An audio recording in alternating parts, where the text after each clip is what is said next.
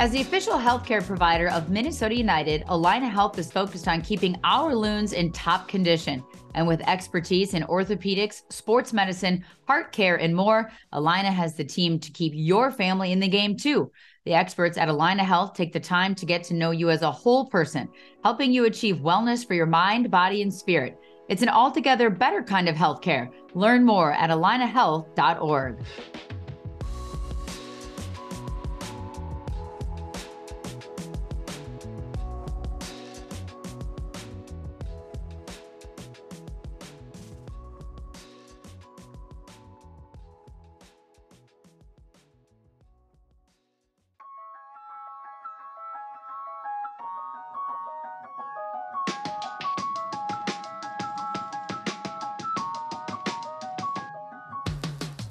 Hello, everybody, and welcome back to another episode of Sound of the Loons presented by Allina Health. And this time it's a really special episode because we get to talk to two people at one time. It doesn't always happen because, sometimes we feel like we're stepping on each other, but this is like a free-flowing podcast. So I get to be joined by Zarek Valentine, veteran, Renaissance man, outside defender, outside back, wing back, leader of the team, all things encompassing. And then also Dr. Megan Miller from Allina Health as well. And we'll get into titles. We'll get into like the history and what it means to be a part of mental health awareness, because that's what we're going to really dive into this week, which is the most important aspect.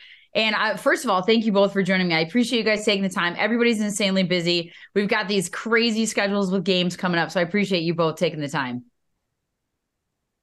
Yeah, thank you so much for having me personally. I'm excited to chat and to learn and just to share some experiences with you guys. Yeah, completely agree. Any chance to talk about mental health. Exactly. And I'm going to give Dr. Megan Miller the proper title here of clinical psychologist and director of well-being and culture at Allina Health. Is that correct? Did I nail that? You nailed it. Okay, good. Because last week I had Angie Blaker on, and I don't think I have a title long enough for her for all that she does with Minnesota United, as Zarek can probably preach to. But I think this is an incredibly timely topic. It's kind of like a lot of things where we talk about, yes, you have a mental health awareness game that we label, right, for Wednesday against Houston Dynamo, Minnesota United. But also this is a much bigger, all-encompassing aspect, because this isn't something that should just be talked about at one day or 1 month or 1 week. This is something that we're really trying to focus on year round, is mental health and what that means for all people in all aspects of their life. We're going to focus a little bit on you, Zarek, and sort of the professional athlete aspect, the husband aspect, the dad aspect, the growing up aspect, and even dealing with it with our children now and what that means. And then Dr. Megan Miller, just chime in and we'll kind of go around the horn here about the things that you see in life and how to sort of navigate these things. So first and foremost, Zarek, just give us a little lowdown on your career path. You've been in the league for a long time. You've played overseas as well, but sort of the ups and downs and the nature of the mental capacity that being a professional athlete encompasses. Where do we start? How much time do we have? Yeah, right? Yeah, so I grew up in Pennsylvania, went to high school in IMG, Florida, and then went to college at the University of Akron in Ohio. After that, I was fortunate enough to be drafted to a team called Chivas USA, which, unless you are a diehard MLS fan, you may not know who they are. So I was at Chivas for 1 year, went to Montreal, where I met my wife, and then I was went on loan for 3 years in Norway to the Arctic Circle. And that was where I think mental health, first and foremost, became a lot more prevalent in terms of being in a foreign country, being above the Arctic Circle, where in January you have 45 minutes of sunlight, and in June you have 23 and a half hours of sunlight. So seasonal depression was huge there, right? So a lot of these things that I wasn't really, I was living in a little bit of a bubble. Oh, we're in Los Angeles and Hermosa Beach. This is awesome. And suddenly you go to Bodø, which is super high in Norway. And suddenly, the teachers are going through seasonal depression when their kids don't get good grades in class. And you're thinking, oh my goodness, this is a lot different than it might be in America. So living there was an interesting experience. And also going to Portland, Oregon after that. I played for the Timbers for 4 years. I was in Houston for 3. And now, thankfully and very happily, I'm in Minnesota, doing my best to acclimate myself here. But I would say in terms of just general things, being a professional athlete is very tough mentally. And if you don't figure out ways to cope and figure out ways to get through the day to day. Sometimes the minute by minute in the games, it can be very difficult. So thankfully, I've developed some strategies along the way to help myself. And now that I'm a little bit older, help my teammates maybe in some difficult moments as well. So Dr. Miller, when you hear, and you've been around the whole concept of mental health, clearly you're, in your own aspect of life, but then also once you decided to go into the profession that you chose, but how has the definition, the perception, and even how you view mental health as a psychologist, how has that changed over time? Yeah, that's exactly what I was actually thinking about as you were talking, Zarek, because the needs, like human need, has just become we've shed so much light on that. And I think COVID, if I'm going to offer a silver lining of COVID, that might be the one, is that when we talk about what is mental health, what does mental health look like, what's our definition of mental health, it used to be more so the conversation would really over-index on the side of the continuum that was really about mental illness. So diagnosable conditions and symptoms that impacted functioning. And what happened through COVID was that this conversation started to emerge of what does mental health actually look like? What does it mean to be healthy mentally, and what goes into that? And this recognition and understanding that it's, for example, when we say the word well-being, people kind of immediately associate that with physical well-being. Well, that definition has gotten really more robust, and we've had a lot of support from people like the U.S. Surgeon General who have offered different advisories and frameworks to really think about what's that broader definition of what that looks like. So it's financial well-being, it's physical well-being, it's nourishing your career path, it's your connection and your community. And so I think just when I hear you talk, Zarek, that's what I think of is our definition has gotten way more robust. We've really embraced this concept of mental health and all that it entails. And with that, it's kind of a tall order. It's a lot of work. That's a great point, because I do think in the past, and maybe as you stated, the silver lining of COVID was that we reevaluated mental health, and that everybody can experience it in different levels and in some way, shape, or form, not just the mental illness or the stereotypes or the things, the stigmas, I should say, that went along with that in the past, and maybe why it is more part of an everyday conversation. So even when you're looking at that, and Zarek, and sort of your trials and tribulations, and we could talk specifically about professional sports, but even just as a human being, what sort of tools have you been able to develop to navigate some of those moments and those challenges of the high pressure situations, the ups and the downs, the highs and the lows that go along, not just with your career, but just sort of with life in general? Have you developed any specific tools and how you navigate those? I think the biggest development was my wife. My wife has worked in pediatric psychiatry for a few years now. So the concept of it's okay not being okay in certain moments has really entered the fray a lot more than it maybe would have when I was living alone. And I was always a little bit more emotionally closed off than my wife was. So a lot of times it was, hey, how you feeling? I'm like, I'm great. And then now it might be, I'm not doing as well because of X, Y, and Z. So I used to mask a lot of my feelings, but over the years, it's practice, it's work.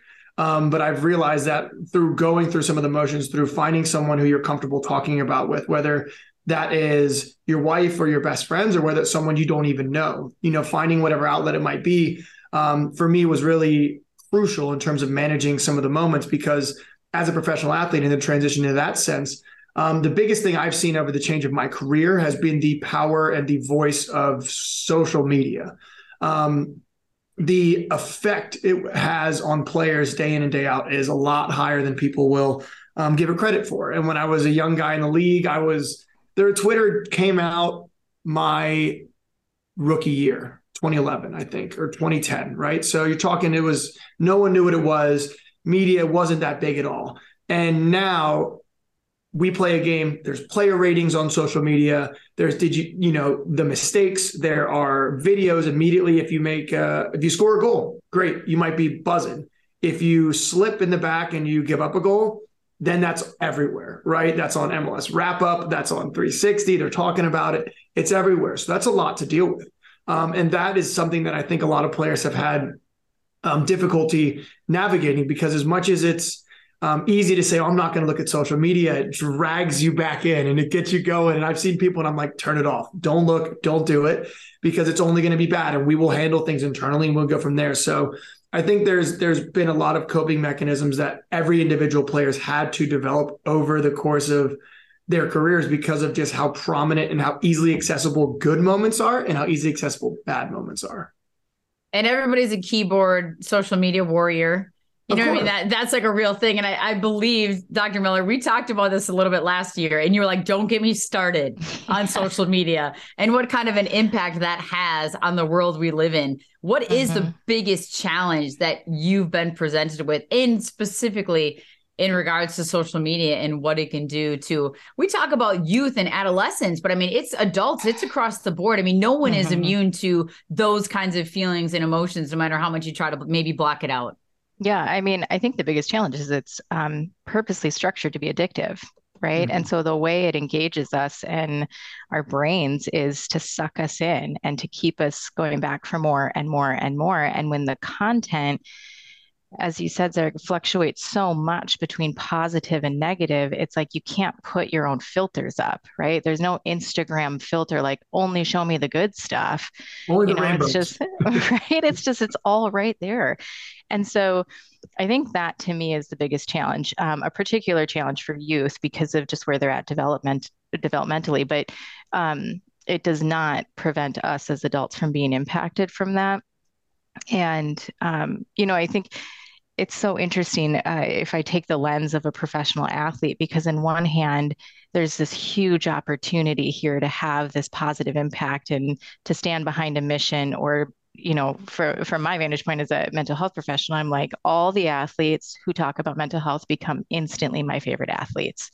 They just like rise to the top because it does so much to chip away at the stigma that is really pervasive in this field. And so there's the opportunity there, but the impact then is when you open yourself up in that way, you're opening yourself up to a really large crowd with a lot of opinion and a lot of feedback. And so one of the skills that I really hone in on for anybody who will listen to me chatter about this is the self-awareness piece of knowing like what's happening to you internally as you're taking in this information, you're being exposed to just the elements of the world. The more you can tune in to something's off and then have that group that you feel comfortable saying something's off, that generally is a pretty good step one.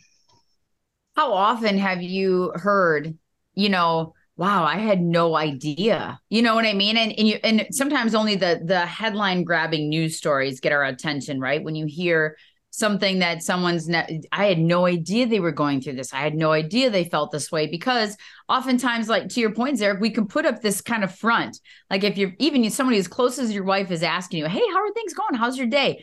Being able to accept to yourself that maybe you're just not okay, let alone voicing that thought to others, because you hear these news stories that come up and, usually they don't end well. And even people around them, the closest people, had no idea that person was feeling that way. Or maybe they're very much like this, which, up and down, which is all normal too. But we're trying to normalize that. We're trying to make that okay.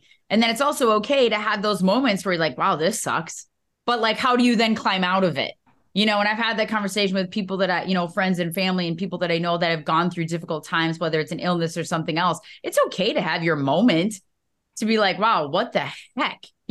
Why me, this, or whatever you might be dealing with. But then how do you climb out of that moment, and what tools do you use to get out of it, and who do you lean on? So it's kind of like this crazy effect that we're seeing. And so how often have you felt that way, Dr. Miller? And Zarek, how often do you even deal with that with teammates? Because if you're going to ask someone how they're doing, you got to be ready for the real answer too, if you want to be someone that they can lean on. You don't just want the token, everything's okay, and we move on our way. You have to be ready sometimes to hear what the person has to say. Yeah, for me personally, it's been something I've instituted the past, I'd say 2 years especially, is checking in with teammates. And not just a few Will Trapp, guys I went to college with. No, across the spectrum, because I'm luckily enough, I can speak English and Spanish and basically migrate between a lot of different pockets in the locker room, checking in with guys. And I think it's easy to talk to players when they're in form and when they're starting, right? Typically, you can kind of say, hey, this guy's going to be in a pretty good mood. You can see people switch. Oh, I'm starting this week. Oop, I'm a little chipper. And then if someone doesn't necessarily play, or then will go into a space in which maybe they get pulled from the lineup, or they miss a few chances and then they get pulled. That's for me an immediate red flag in terms of, hey, maybe just go ask how they're going, how they're doing. And it might be asking once or twice, but I think thankfully I've developed enough of a rapport with a lot of my teammates to where they know they can be a little bit vulnerable. And for me, I understand that that's part of my role in the locker room as one of the older guys that's seen a lot, that's been through a lot of situations in life, to be that sounding board. Because a lot of times men especially want to be strong, and we are told that we need to be fierce and never show weakness. And even in a game, for example, the psychological aspect as an outside back, I'm supposed to never show that I'm even tired. I'm not even supposed to stretch my muscles. I'm not supposed to get water. I'm supposed to look as fit as possible so that my winger doesn't feel like he has any edge on me, right? So it starts at that level and you can kind of break it down. So we're supposed to be in this situation where it's okay, but I've realized that a lot of guys actually want to speak to their teammates about their frustration with their current form, with the coaching decisions, whatever it might be, because maybe they don't want to speak to a superior about it. So someone on the same level might help. And for me, I've tried to just be a lot more of a sounding board to my teammates and willing to go through some of those tough stories, right? Because sometimes it's not just, hey, I didn't score. It might be, hey, something's not right at home. Hey, my wife and I have been going through a lot of fights. Okay, and that's a deeper level issue. Let's talk, because no one's perfect, and we all want to achieve the same goal. And I want to be a good friend to you and help you in every life, because that's just, I care about you. And that's mainly what I want to get across to a lot of my teammates. Dr. Miller, do you have kind of any insight onto the same kind of feedback and sort of things that you've seen and trying to really push to people? And if you deal with children more than parents, or parents more than children, or groups, what's the communication like there, for parents to feel comfortable talking to their children feeling comfortable talking to their parents? We're talking about teammates with Zarek, but even within a family dynamic, like sometimes, the parents and the kids in your separate meetings might be talking about the same thing, but they haven't felt comfortable coming together. How do you bridge that gap? Yeah, that happens a lot. I think you probably see that happen on, teams too. It's like, like I think we can all probably resonate with that feeling where it's like, I really want to talk or say something. And it's just like, it's hard to take that leap. And it's because it's vulnerable. And really the act of being vulnerable is we kind of open ourselves up to somebody without a guarantee in terms of what the reaction is going to be, right? So that can introduce at least the opportunity to be hurt. And that sometimes is enough for us to feel reserved. With all those different groups, I would say the one piece of feedback, and something that I am very conscious about when anybody is kind of opening up, is that you don't have to have the answer. I think a lot of times we put a lot of pressure on ourselves, feeling like if I ask somebody how they're doing, or if I put myself in a position to help another individual, then I better have the answer. And actually, more often than not having the answer is what makes that connection deeper, because really what you need to have is empathy versus an answer. If you attempt to solve someone's problem, it actually can create this interesting dynamic where it actually invalidates the person's experience, where it's like, well, okay, well, you've got it all figured out. I must really be out of sorts if I can't even see my way through this. But for someone to show up and be like, yeah, that's really hard. I don't have the answer, because that's like a deep situation. Here's a situation where I've been in where I felt something very similar.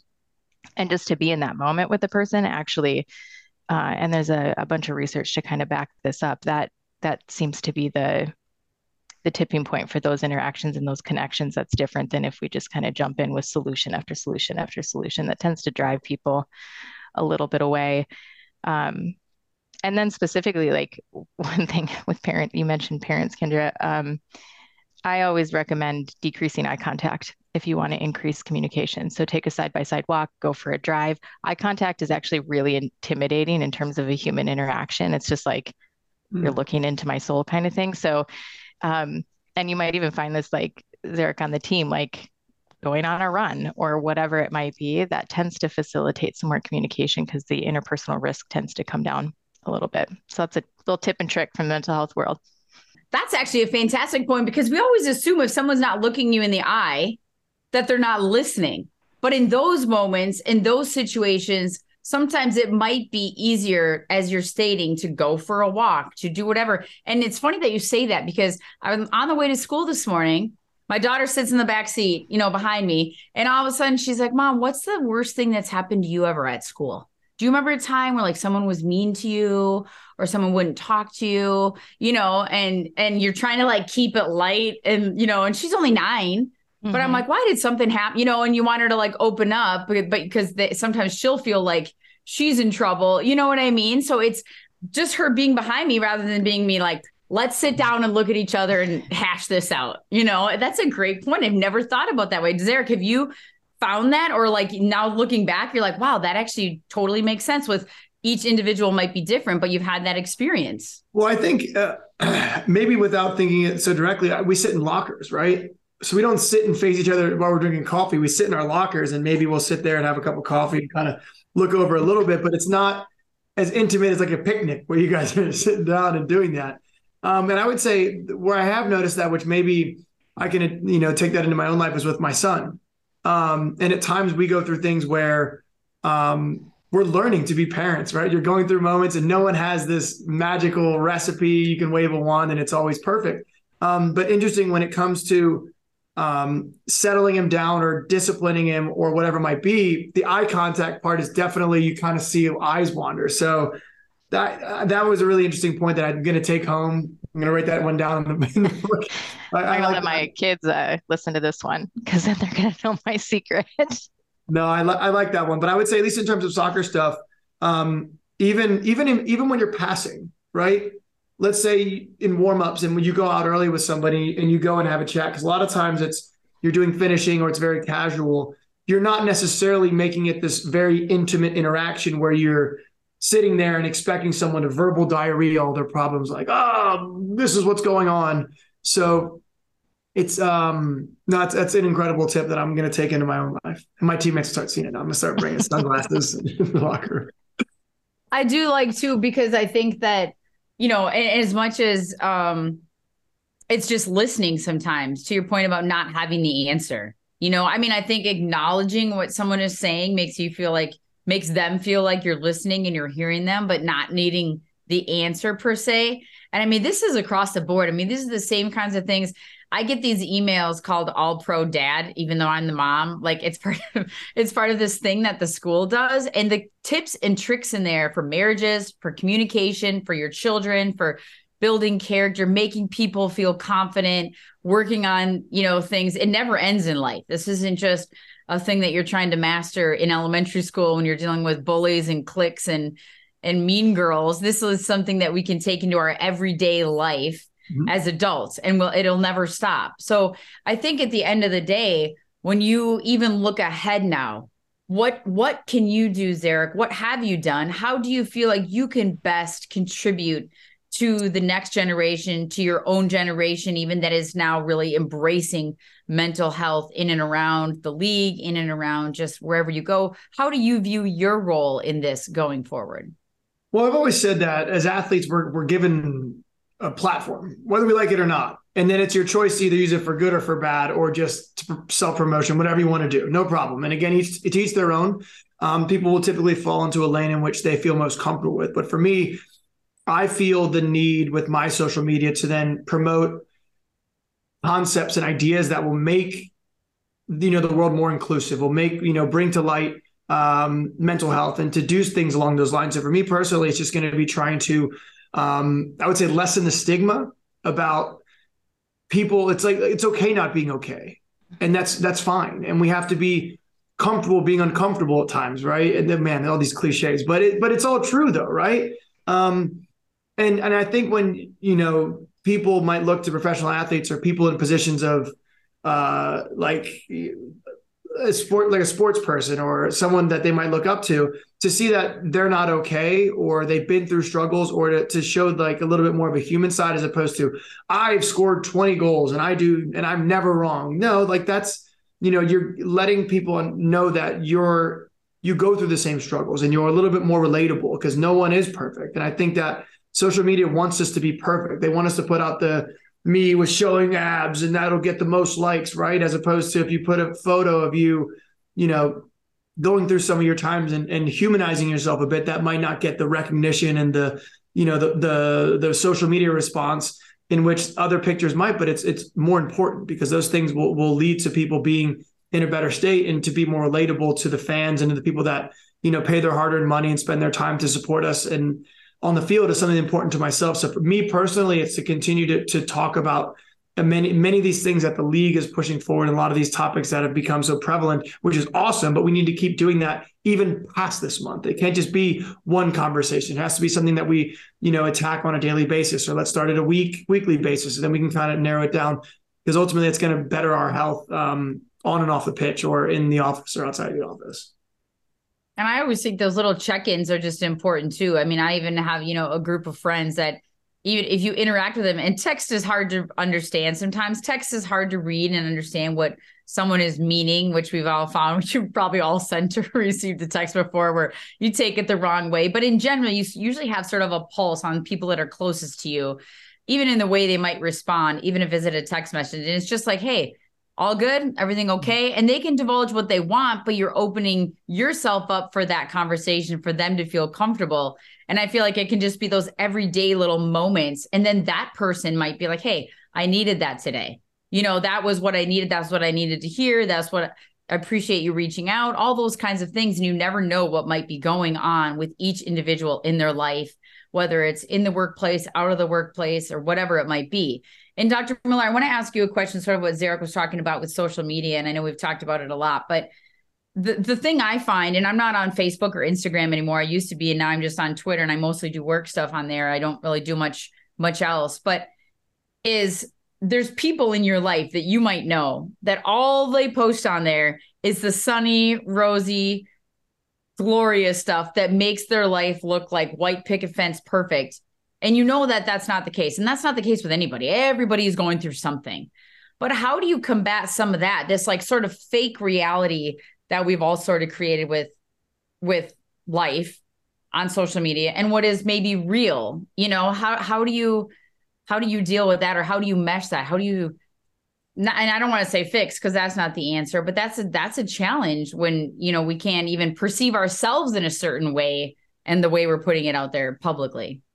Yeah, I mean, I think that speaks to just our broader culture, and the process of socialization. We talked about it with like what it means to be a man, right? And you have to be strong and you don't show emotion. And, especially, well, with all my kids, the mom of two boys and a girl, like that gets really prevalent. You start to really notice the social expectations that are being put on. I think a lot of times we notice it with our youth. But then that can turn into that self-awareness of the expectations that are being put on us as parents, even the gender difference in that. What does it mean to be a dad? What does it mean to be a mom? We tend to expect moms to be more nurturing, dads to be the disciplinarian. And again, I go back to that awareness piece of just understanding that that's what's happening, is that this world is putting expectations out there and telling us who we have to be. And that allows us to then entertain the thought of, does that have to be who I am? Like maybe that's not true for me, and that's okay. And that's to your point, Zarek, about it's okay to not be okay. It's okay to be uncomfortable. It's also okay not to have a white picket fence if you don't want a white picket fence, like if that's not your jam, like as long as you have your community around you and feel supported, like that's the most important part. And so I feel like as a society, we need to kind of anchor back into what are my personal values? What's important to me? Is it important to me to have a certain type of house or to have a certain type of image? Or is what's important to me, the connection I have and relationship I have with my family or my friends or whatever that might be? And I think that also helps address some of this culture of, you're speaking to it, Kendra, of just do this. Like here's all your tips and tricks on communication. Here's all your tips and tricks for marriage, and just do and do and do. That's our attempt to try and like intellectualize our feelings, right? And so it's like, well, if I'm feeling, not seen or heard in my marriage, well, I'll just get a bullet point list and that will probably figure it out. No, you're probably going to have to sit in an uncomfortable moment with your partner and have a deep conversation about what's going on so they know exactly what's happening. And that's what I feel like we try to sidestep a little bit, but there's kind of no path but through. And so I keep kind of coming back to this awareness piece. The more we tune into what's going on for us, what we're taking in for information, how it's making us feel, and what we want to do with it, the more we can kind of keep that stability. I want to end this thing on a positive, on an upbeat feeling, right? Because it is a hard subject. It's a difficult subject. And to your point, like you want to, you might have to be uncomfortable, get comfortable being uncomfortable with whether it's with someone else or with yourself or whatever that might be. So I want to know from each of you, what is the best thing that you've seen, the best recent memory of a situation, an environment, an example, a communication, a text, an email, like some sort of moment, an aha moment, or whether it's you personally or whether it's something that you've witnessed that you're like, wow, this is awesome. We're making strides in mental health awareness. We are, continuing on the uphill swing here. Is there any in particular moment and an example that you can give that just is like, it's like a positive, because at the end of the day, we want to be positive. We don't want to be fake positive, but we want to be positive, and we want people to feel that energy, because I do think it's incredibly contagious. And I know, Zarek, every single person I've talked to in Minnesota United, and I also interviewed you when you were with Houston. I know you from Portland, but everybody at Minnesota United that I've talked to has talked so highly of you and your energy and your attitude and your leadership and your guidance. I talked to DJ last week about at halftime, giving him feedback and helping him through the moments on the field. So, I know that is the way that you operate. And some days we don't all want to be chipper and happy, but you bring that energy, you bring that positivity. What is a moment and an example that you can say, this was good. We're making good strides on mental health here. Oh man, I appreciate the kind words. There's a lot to pick from. For me, it's just little, I would say, little connections that happen each day. I think that the big one recently has been, I would say, in terms of the mental health, is Ray coming back. And I know this is a topic that has been difficult, but Ray's back in the fold. And we've had players meeting and we've gone back, we had a chat, and then everyone leaves the meeting and it's like, all right, like, cool. Yeah.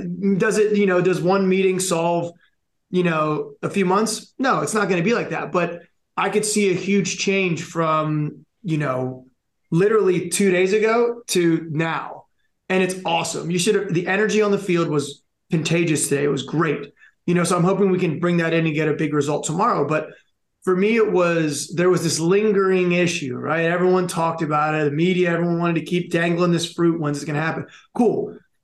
The apple fell.